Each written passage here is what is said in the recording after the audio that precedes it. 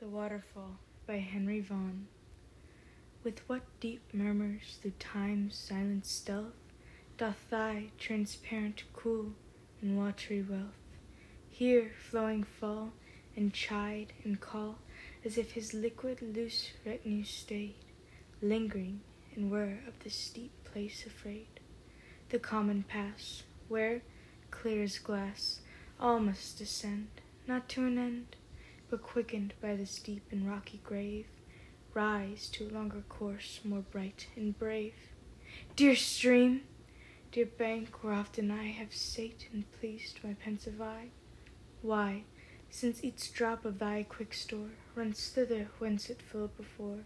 should poor souls fear a shade or night, who came, sure, from sea of light? Or since those drops are all sent back so sure to thee that none doth lack, why should frail flesh doubt any more that what God takes he'll not restore? O useful element and clear, my sacred wash and cleanser here, my first consigner unto those fountains of life where the Lamb goes!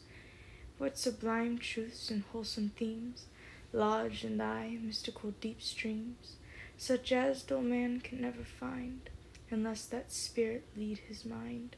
which first upon thy face did move, and hatched all with his quickening love,